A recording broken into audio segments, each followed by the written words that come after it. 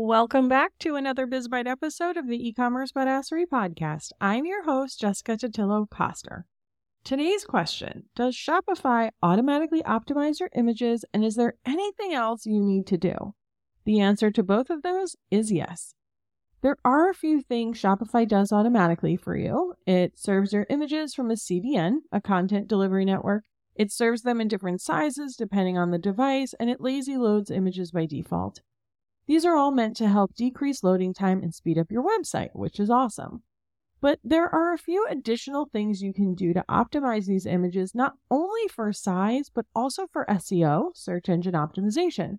The first is to make sure you resize them before you upload them. By default, most high-res images are anywhere from 3,000 to 5,000 pixels on their longest size, but no screen is rendering images at this size, so you can resize them to say 1,000 to 2,000 pixels depending on the requirements of your theme. Check your theme's documentation for more details. You'll also want to compress your images and save them as progressive JPEGs, which just means that the image loads slowly from top to bottom so the user doesn't have to wait for the entire image to load before something becomes visible. When you're saving images from Photoshop, you can export them, save for web, and choose progressive JPEG. But even then, there is usually some additional optimization you can do. There are plenty of tools out there for this, but the two I typically use are Image Optim for Mac. I love this one because it's actually software that you download to your computer and it processes them very quickly, doesn't require any uploading or downloading of the images. I'm not sure if there's something similar for PC, but there is an online tool called Kraken.io that can optimize your images for you as well.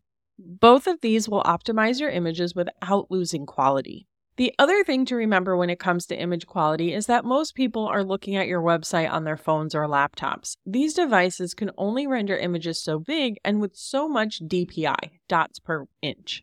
Having a high-res photo that is 3,000 pixels wide and 300 DPI is total overkill for the web. Most monitors have a display of 72 DPI, and you really only need 300 if you're printing something.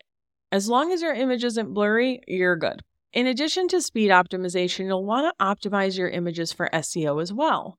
The first step is the actual naming of your file. Instead of keeping the name your camera spits out like IMG0012, you'll want to actually use words that describe the product and its attributes. Now, if you already have a ton of products on your website, you do not have to go back and update these, just implement it moving forward.